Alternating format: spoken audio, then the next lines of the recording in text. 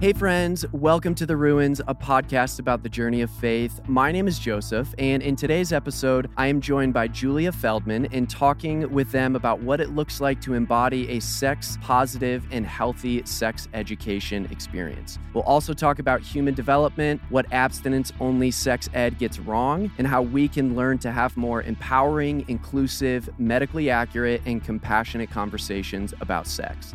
Thanks for joining us. Here we go.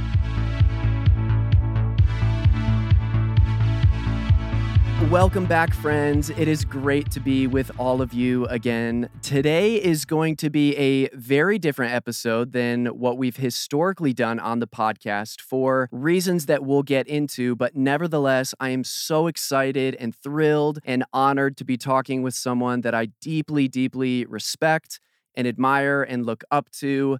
I got connected with Julia and their work a few weeks ago, and we had some initial plans that didn't end up working out, but they were gracious and willing to pivot a little bit and join us here on The Ruins, which I'm so grateful for. So, Julia, thank you so much for being with us today. I'm so glad to be able to join you. Well, before we dive into our topic for today, I would love for you to just share a little bit about who you are, what you do in the world, and give us a sense of what it means to be Julia in this season of your life.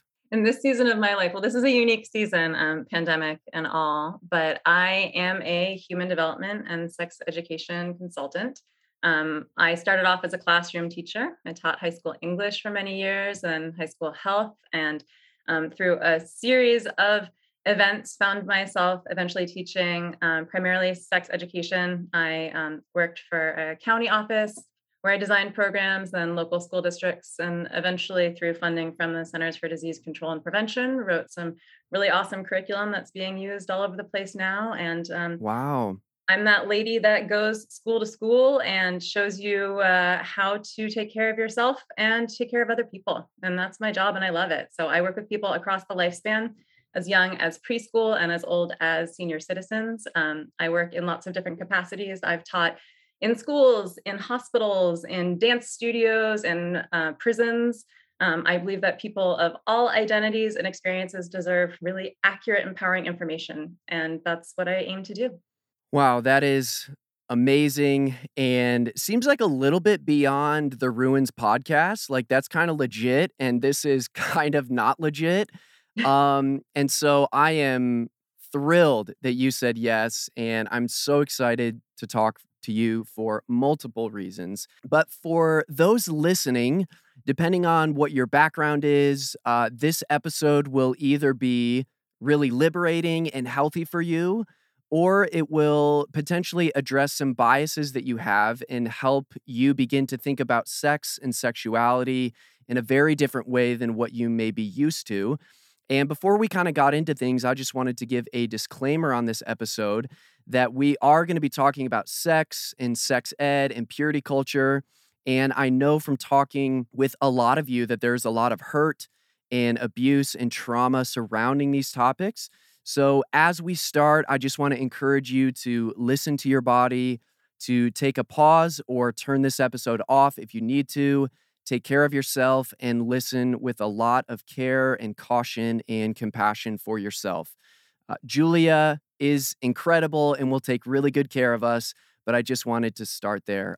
Anything to add to that, Julia, before we dive in? I just want to say that that disclaimer that you provided, I think, is a universal experience. And I say something very similar when I go into classrooms, just the extent to which these are topics that we don't normally talk about in everyday life, which is really why I have a job, because I think that there's a lot of just basic information about how to take care of ourselves and other people that we all deserve access to. And so if you're coming from a perspective where this is new information for you or something that you might be somewhat resistant to, I encourage you to kind of take the approach that I talk about with my students, which is really just thinking about what we deserve in this one precious life, and that knowing how to take care of ourselves is such an empowering thing for us to learn about. Yes, yes, I love that. Well, today we are talking sex ed and specifically the conversation around abstinence only education. And before we get there, I would love for you to just share a little bit about how you got into sex education work. You shared a little bit about what you do, Yeah. But like you said, for most people, especially from my context of conservative evangelicalism, sex positivity and sex education is not something that we, people of faith, oftentimes spend a lot of time researching and studying and learning and educating ourselves on. So, how did you get into the work that you're doing? Yeah, I think that my inroad to this work is actually something that I imagine a lot of your listeners can connect with, which is when I was younger, I struggled with different types of health problems, and I had to learn very early on, as a young teenager, how to talk about my body with doctors and my parents, how to figure out what I was feeling, and figure out how to get support around topics that were hard to talk about, that were stigmatized. And so I became empowered as a young person to learn how to talk about my body and how to talk about these topics because no one had taught me how to do it. And I honestly felt like it was really unfair. I felt like to be a teenager Yes. and expected to feel empowered talking about topics that we never talk about felt unjust to me. It felt like society was doing me a disservice.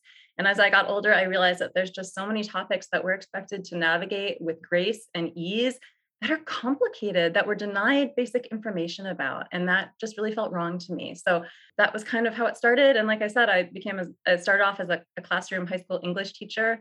I had one very poignant experience when I was teaching Fahrenheit 451 to my students, where the main character's wife overdoses on sleeping pills. She gets her stomach pumped.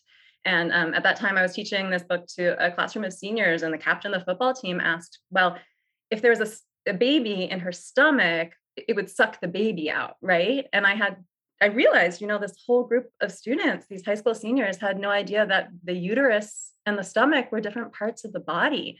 And so I just responded, well, actually a fetus grows in a uterus. If it was in the stomach acid would digest the baby. You would you would break down the Yes. fetus. And Yes. all the girls in the class, Miss Feldman, everyone knows babies grow in tummies. And I just realized, wow, I'm talking to a group of 17 and 18-year-olds, and there's just basic anatomy about their own bodies that they don't even know. And again, that felt unjust to me. It felt like we have these bodies, we're charged with taking care of them and respecting them and treating them in the best way possible, and yet we're denied really basic information about how they function. And I think that theme just extends to so many aspects of our lives, especially intimate and romantic relationships. We're just expected to figure out how to make this all work without talking about it, that it's just supposed to somehow magically click, but that doesn't exist in any other part of our life. So why would we expect it to happen Yes. in these like really complicated, messy areas? Yes. I can actually remember very recently, my wife showed me this Instagram page of this. I think she was a nurse maybe, but she had mentioned something about how many conversations she was having with the people that were coming to see her to talk about fertility, and the more she talked about it, she realized, like, these people are having sex with the belly button. Like, that is the point at which and they're like, "I can't get pregnant," and they're, like, in a ton of pain and, like, having these conversations. So this nurse was sharing this story, and she had, like, DM after DM after DM and was sharing all of these DMs saying, like, "That happened to me. That happened to my friend. That happened," like Yeah. and I my wife and I were like, "That is first of all, there's no way that can be true, but obviously it is true." And these people who are not just like 17, 18, like in their 20s Yeah. and go into these incredibly vulnerable and intimate moments and literally do not have like anatomy 101, let alone an empowering and inclusive sense of like loving your body and knowing how to respond to your body and all of that. And it's just like so prevalent in so many ways. And obviously you know that, but And to me, it's heartbreaking. I feel like yes.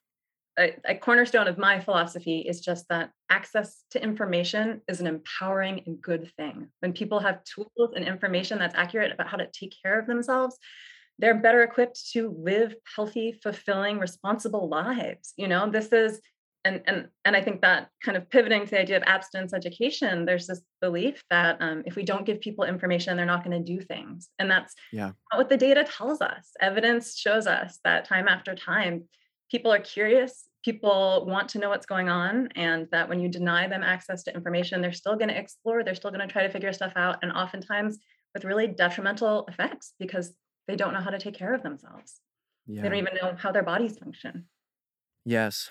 Which is, again, one of the reasons I'm such a big supporter of the work that you do and so thankful that you do what you do.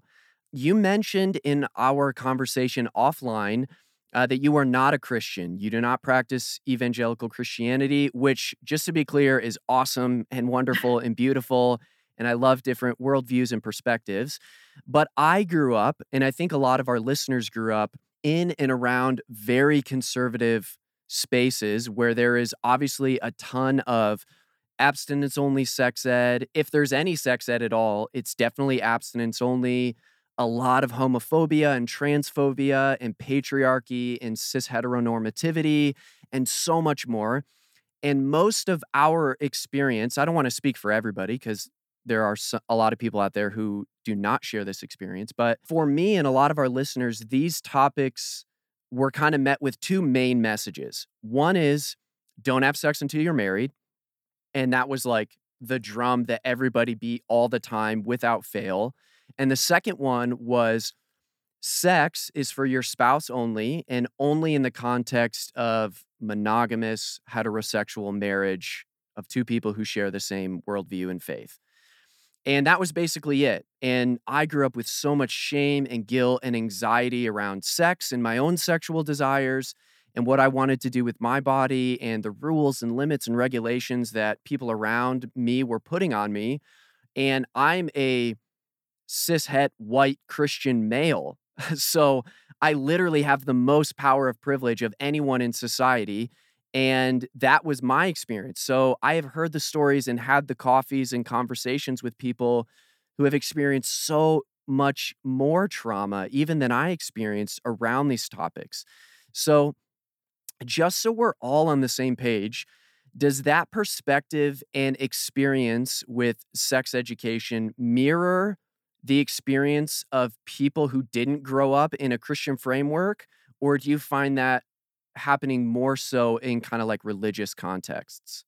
That's a great question. And I think that we need to recognize the extent to which these puritanical values permeate all aspects of our society and not just people growing up in evangelical communities. So if you look at most state standards when it comes to education and especially related to health and sexuality, monogamy and waiting till marriage, these are values that are ingrained even in the California educational code, and you Yes. see it in other states too. So I like to talk a lot about values with people when I teach because I think that one of the most important things is making sure that we are acting and living our lives in accordance with our values and figuring out what your values are and pursuing a life that is aligned with that is a really important part of living a healthy, fulfilling life. Um, and when you deny people access to information because you have very specific values and expect them to follow the same course as you, you're not setting them up for success. So I think Mm, that across the board, there is this expectation that people will still to this day wait for marriage to be sexual, and that they will only have sex with their one spouse. And when we look at the divorce rates in this country, we have to reconcile mm. the fact that this might be Yes. the ideal, and a lot of that is also interesting that it really became formalized in education around the time of the HIV and AIDS epidemic. That a lot of Yes. these puritanical sexual values influenced dominant culture in an effort to protect people and to try to keep people safe, which again is a very valuable ideal, trying to encourage people to make decisions that are going to reduce their exposure to harm and risk. There's nothing wrong with that. But when those values then limit people's access to basic information about how to care for themselves, we've got a problem. So I think these messages are everywhere. And there's nothing wrong with whatever your values are regarding when you believe it's appropriate to become sexual or to engage with other people in intimate relationships. But that you are still deserving of this information regardless of what your values are. Yeah, and just that idea that agency, information, education are all like cornerstone pieces to the conversation, not just a theological worldview or other variables like wanting to empower and educate people in order to make informed decisions obviously is like a crucial part of it. And I would love for you to also talk about two specific terms that we've mentioned. And I would love for you to give us a definition, your definition of these two terms, and then maybe unpack a little bit about each of these terms. So the first one is sex positivity. What is that? How do you talk about that? How does that look embodied in somebody's life? And then secondly is abstinence only sex education. Because I think a lot of people have different definitions of what sex positivity is and then what abstinence only sex ed is. So, can you give us your definition of those two terms and then maybe unpack a little bit about how you see each of those playing out? Yeah. Let's see. Okay. Off the top of my head. For me, sex positivity means that you believe that consensual sexual activity can be fundamentally healthy and that individuals ought to be supported with education and resources to most safely develop and care for this really important aspect of their identity and experience as humans. So, really, sex positivity's notion that sexuality is actually an inherently healthy and normal part of being a human, and that we deserve support in making ourselves sexually healthy and maintaining sexual health. So, there's a lot more around the topic of sex positivity, but it really is just normalizing the fact that sexuality is a very normal and healthy human experience, and that there's nothing inherently shameful or wrong about it. That's a really interesting definition to me because I think obviously, like in the political divided world that we live in, a lot of people on the right, I think, would accuse maybe some more progressive ideals around sexuality as being dangerous and harmful. And like people are going to go out and just make these terrible choices if you let them do X, Y, and Z. And correct me if I'm wrong, but what I'm hearing you say is that like the main and cornerstone idea around sex positivity is that like sex is good, bodies is good, and that's part of who we are as humanity. I could be like missing it, but I'm trying to figure out why somebody would have like pushback to that or be like, "Oh, that's a harmful idea." Yeah, I'm like, when it comes to sex and relationship education, my philosophy is just that these are normal things. Being curious about bodies, being curious about bodies feeling good, being curious about interacting with other bodies. These are very normal things. So normal that they're necessary for the survival of our species, you know? Yes, Um, very and so we much. talk about this like, oh, sex is such a taboo subject, but sex is the way that we carry on humanity. And thank goodness that sex feels good because it motivates people to have babies and continue our species, you know? Yeah. And I don't think it's a very radical notion, but when we live in a society that tells us that our bodies are dirty and wrong and sexuality is inherently shameful, speaking up and saying, actually, this is a very normal experience. This is one of the cornerstones of what makes us human, and that there's nothing inherently wrong with it. That's a radical idea.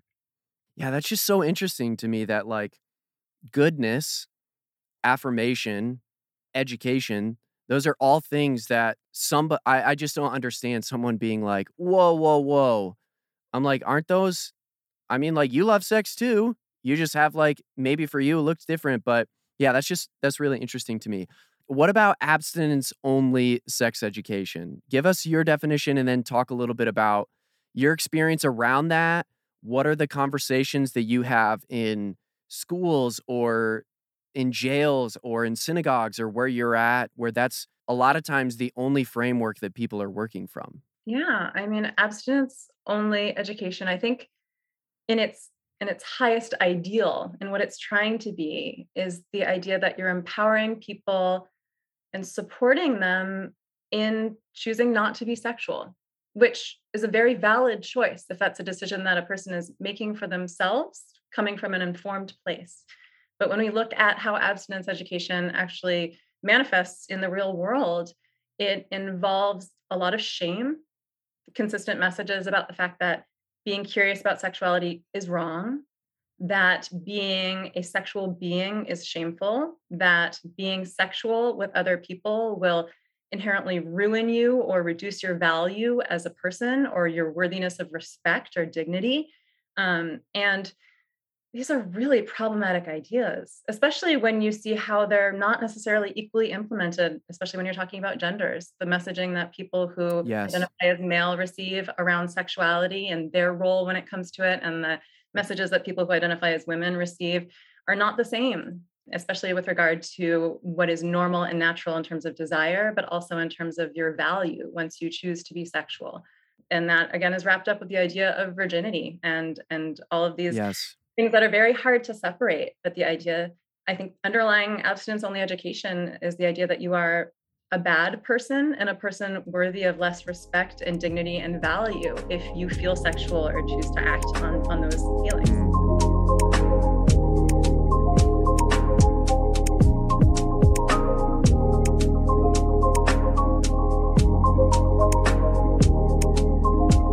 It's interesting to me because all of the things that I'm hearing you talk about, I can look back and be like, I can probably find the verse in the Bible for why this framework is so prevalent in society. And Yeah. that's really hard, I think, for me as someone who is like a pastor in ministry. I grew up in these spaces, and a lot of our listeners grew up in these spaces. And like, I think we have to come to terms with that and like kind of hold ourselves accountable for the fact that like everything from LGBTQ plus exclusion, not just in the church, but even like marriage and gender discrimination and misogyny and patriarchy, as much as people may not want to address it, like those are like themes in the Bible. And when people come up with an idea around sex or sexuality or gender or any of those that is different than what they grew up with, they feel not just like a worldview attack, but I think they feel a very personalized attack on my convictions as a person.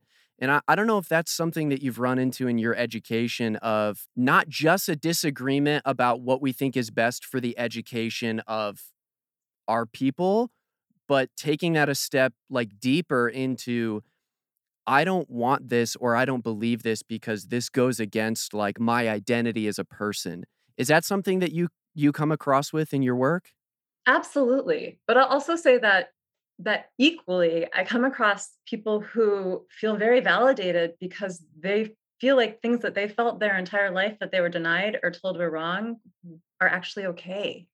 I get a lot of people that say like, "Oh yeah, like I was really curious about bodies when I was younger. I wanted to know what naked bodies looked like and I wanted to know if I was normal and I wanted to know if the feelings that I had were okay and I was told they were wrong, but I had them and there was nothing I could do about them."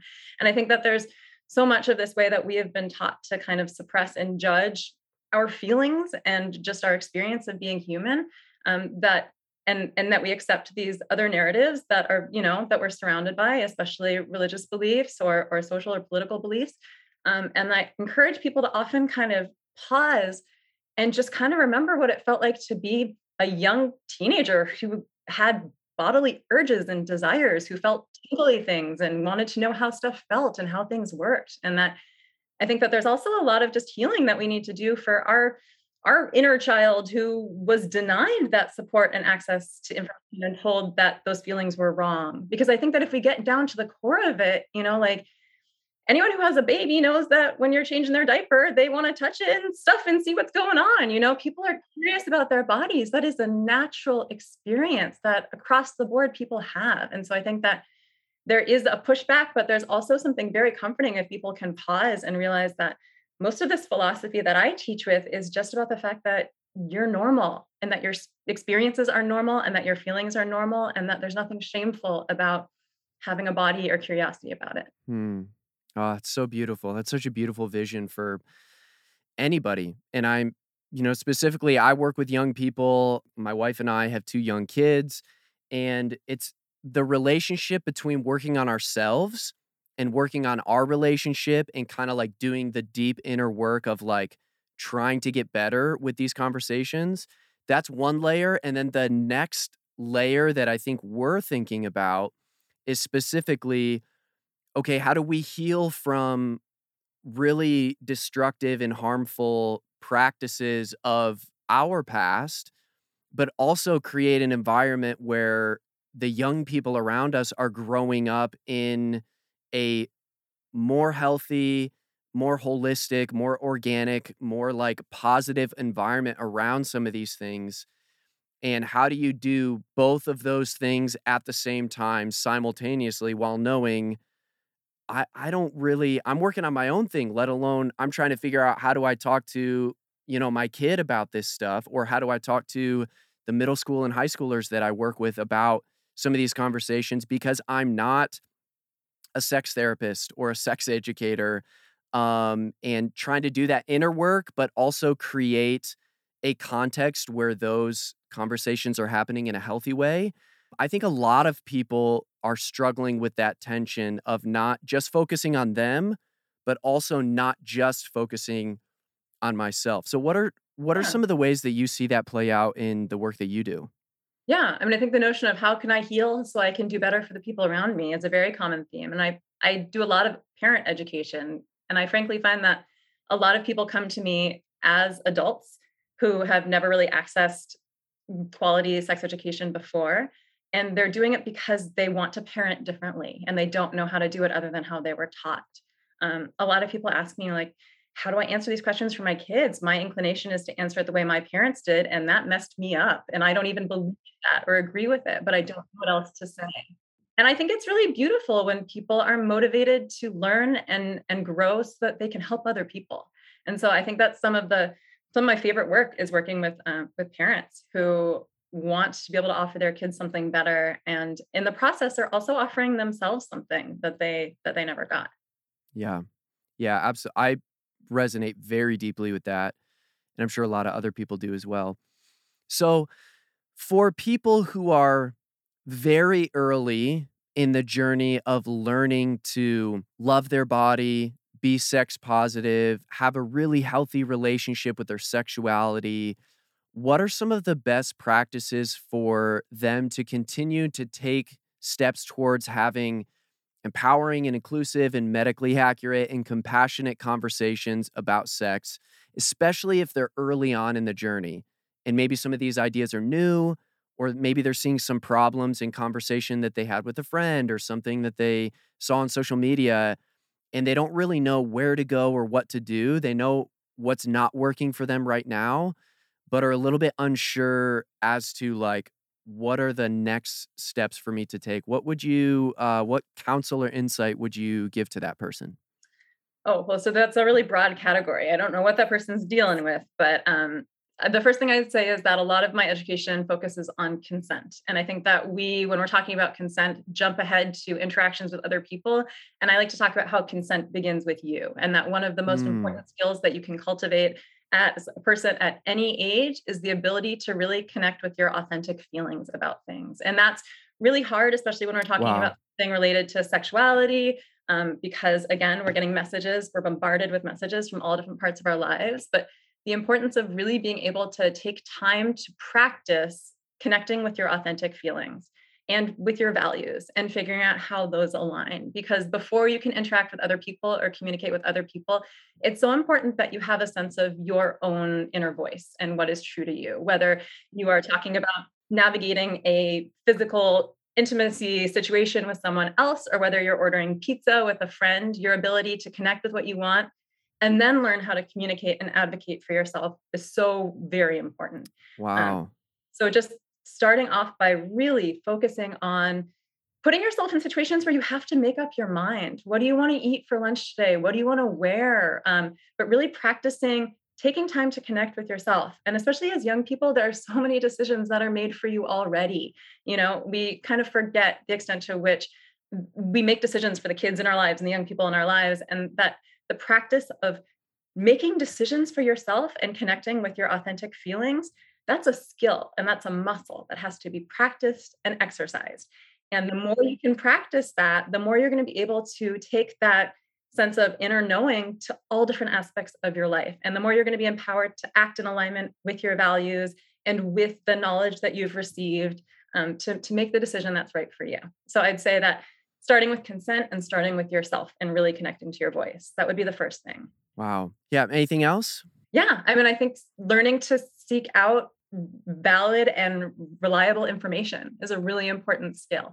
And unfortunately, these days, a lot of young people don't know how to find accurate information about sexuality and they're curious. And so a lot of people turn to pornography or turn to resources that are not going to serve them. You know, we say that you wouldn't turn to the Fast and Furious to learn how to drive, and you shouldn't turn to pornography to learn about sex because it's not an accurate or respectful or reliable depiction of reality. But learning where to find the answers to your questions that are going to provide you with the information that you deserve. So part of that has to do with learning how to just accurately vet websites and resources to make sure that the information you're seeking is medically accurate and is going to help you and support you in the ways that you need. And then I'd say trying to find trusted adults or other people that you can turn to for honest, reliable, supportive information, and identifying who those adults in your lives are that might be able to provide that for you. Wow, I love both of those steps. I think for the consent one, I had somebody tell me early on how important it was as a parent to help our kids learn consent. And one of the ways that we've seen a lot of success in that is just in the times that we give them options of Yeah. like, hey, do you want blueberries or raspberries? Or do you want to wear your black sweatpants or do you want to wear your gray sweatpants? And learning that, like, we have to go out of our way to communicate. I am not in charge of every decision in your life, and you can make choices. You are your own person, and understanding like, okay, yeah, we need to guide and we have certain limits and regulations and boundaries that we have as a family. But from a very young age, I mean, my son's 5, Ivy, our daughter, is 3, and we have that's been something I've been trying to do really consistently as a parent. It's just like, "Hey, you can go pick a book that you want to read," or "What do you wanna draw?" or stuff like that, just to, like, reiterate the fact that, like, it's not just, "Go do this, don't talk, sit down, eat your food." Right. Empowering them to just practice making decisions. And then beyond that, I'd also say talking about boundaries. As a parent, asserting boundaries like, oh, I'm going to go to the bathroom by myself now. You know, like my 6-year-old will still say, like, oh, that hurts my feelings when you say that. And I'm like, oh, no, I'm allowed to have some private time and finding ways to kind of model asserting boundaries like, oh, you want to read alone right now, that's great, you get some time alone. Or, oh, you really want me to do this with you? Okay, I'm going to do this with you, but then I need to go make dinner. And so that's my boundary. And really just normalizing finding ways to make your needs known and also to understand that other people might have conflicting needs. And I think that if we can teach people when they're kids to receive other people's no's not as rejection but as information, wow, we're going to really set ourselves up for people that can have respectful interactions later on. But we're taught that someone saying no to us is a challenge, right? We're often taught that don't take no for an answer. And we take those messages and they impact all aspects of our lives. And so a large part of my teaching with my family and in schools is just no isn't rejection, no is information. And it shouldn't hurt your ego to receive a no. Wow, that's such a helpful framework and one that I mean, you can put that into practice every day with little to no effort. It's just like feedback in coming in and helping you process for sure. And in terms of the education piece and finding reputable resources, lucky for our listeners, we've kind of already done the work for you because you are listening to somebody right now who is amazing and reputable. And we will get to all of your socials in that at the very end, and we'll make sure to have those in the show notes. But as we kind of begin to close here, what would you say to the person listening who has experienced hurt or shame or abuse or trauma, especially in relationship to some of the conversations and topics that we've been talking about? I know that's a very intimate and a very sensitive place that I don't want just anybody speaking to. And I certainly don't feel qualified or reputable to be able to speak to that person in a way that would be healthy and educated. And I feel like in your experience, those are probably conversations that you have often. And I would just love for you to maybe offer an insight or what I would call in my field of work a pastoral word to the person who is working through that. Maybe they're in therapy, maybe they're not. They don't know where to go, what to do, how to process all of that. What would you say to that person if you were sitting across from them and they shared their story with you? I mean, I'd say that anytime someone hurts us or imposes their values or shame on us, we need to remember that that's their story and it's not ours, and it doesn't have to Mm, be ours. And so much of the messages that we get around sexuality and about our bodies are about other people's stories and other people's baggage and other people's experiences. And we're taught to take those on as our own and hold them and nurture them, even when they don't feel right for us. And so a lot of my work is about empowering people to write their own stories, to figure out what they authentically believe, and to figure out the ways in which the messages that they've received might not serve them or their path that they want to be on in life. And so, really, just understanding what is someone else's story and someone else's truth, and that doesn't have to be your story or your truth. And one mm. of the best ways that we can take care of ourselves is to be able to draw that distinction between whether someone else's message or experience serves us or whether it's actually limiting us or harming us. That's such a great word. Thank you for sharing that word. You're welcome. As we land the plane here, my last question for you. What do you see on the horizon of the future of the work that you do? What is exciting to you? What gives you hope? What are the ways that you are looking forward to continuing to have these conversations in different spaces and help us as people live into this beautiful vision of sex positivity and education and agency and consent and all of those things? What do you kinda see on the horizon as, like, here's what we can be looking for, and maybe pull that back into the now and be like, as we get there, here are some ways just to continue to have these kinda conversations in the communities that we're in? Honestly, on the horizon, I see this work kind of being decentered away from sex education and really just understood as life skills and knowledge that all people deserve. I think that when we take information about consent and anatomy and relationships and we pigeonhole it in the category of sex education, we're doing ourselves a disservice because most of these things are not even related to sexuality in their essence or not limited to the field of sexuality. Hmm, And that really, these are skills that we need to be able to live fulfilled whole lives, understanding our feelings, being able to effectively communicate with other people, learning how to care for our bodies, learning how to respect and listen to our bodies. These are skills that all people need. And the more we can understand them as things we all deserve, I think the more access people will get to them. Because I think that most of the messages that I have probably really resonate with your listeners and people that have historically not had access to them. And so I think the more that we can understand that what we've understood as sex education, and I'm doing big air quotes here, is really just about human education, about learning how to be a person in a body, interacting with other people with feelings in their bodies too, and finding a way to do that in a respectful and healthy way that's aligned with our values. amen to that. Yes and amen. Feel like you kinda just took us to church a little bit. Anything else to add as we close here? I always love to give our guests the last word of maybe just a way to wrap it up or just something that you're passionate about or maybe just a one-off comment or like floor is yours. The listeners are here. Speak to the people. Wow, no pressure there. I want to thank you for creating this space and this opportunity. I know that this is a topic that might not frequently come to your listeners or to your community, and being so open minded about it.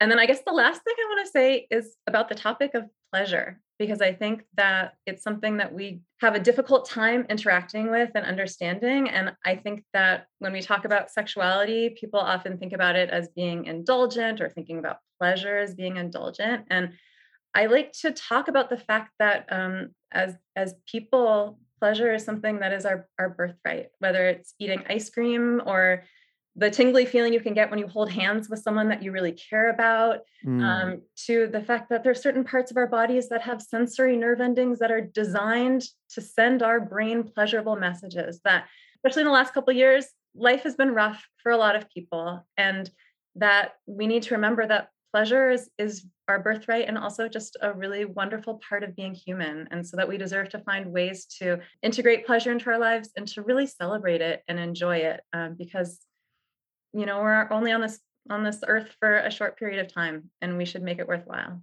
Wow, pleasure is a birthright. That is amazing. That's beautiful. Well, there you have it, folks. One of the most amazing sex conversations I've ever had as a person and especially as a pastor. I am so, so thankful for you and your work. There is so much we could talk about, but I want to respect your time. So I'll just end by saying thank you so much for spending time with us and helping us think through some really important and I know sensitive conversations around a topic that every single person listening needs to think about and needs to have education as we've been talking. You are so helpful and gifted and gentle and compassionate, and we are so lucky to be able to hear from you. So thank you truly for being with us. I'm so grateful to have spent time with you. Oh, thank you. It's been my pleasure. Oh, I love that. Hey, there it is. Look at us. There it is. See, it manifests in all sorts of ways. Oh, amazing. Well, as we close, for listeners who want to stay up to date on what you're doing, what you're up to in the world, what are some of the best ways for them to support you or follow you? Do you have any work or projects that you want to plug as we close? Yeah, just find me on Instagram. I wish that this pandemic had resulted in me having massive online classes and things that I could sell, but I'm a teacher and I'm working all day in the classroom, and so Instagram is your opportunity to find me. But I also love answering people's questions, and I get a lot of DMs and emails with people who just have really great questions and want support, and I'm always happy to help. So if you don't see the content you're looking for on my Instagram, reach out and I'm happy to connect you with resources. Amazing. Well, we will definitely have that Instagram bio in the show notes for you to access. Go right now and follow. Julia is an unbelievable follow, and I am so thankful for them and their work and everything that they are doing in the world. If this was your first time listening, this podcast is hosted by me and my wife, Nicole. We are bivocational pastors and leaders in Spokane, Washington, and we keep this podcast sponsor and ad-free as an act of justice. So if you're able to become a Patreon member and support the work we're doing, we'd love to invite you to do so by visiting our Patreon page below. This episode was written, produced, and edited by us, Joseph and Nicole. Grace and peace to all of you. We love you, and we'll see you next time.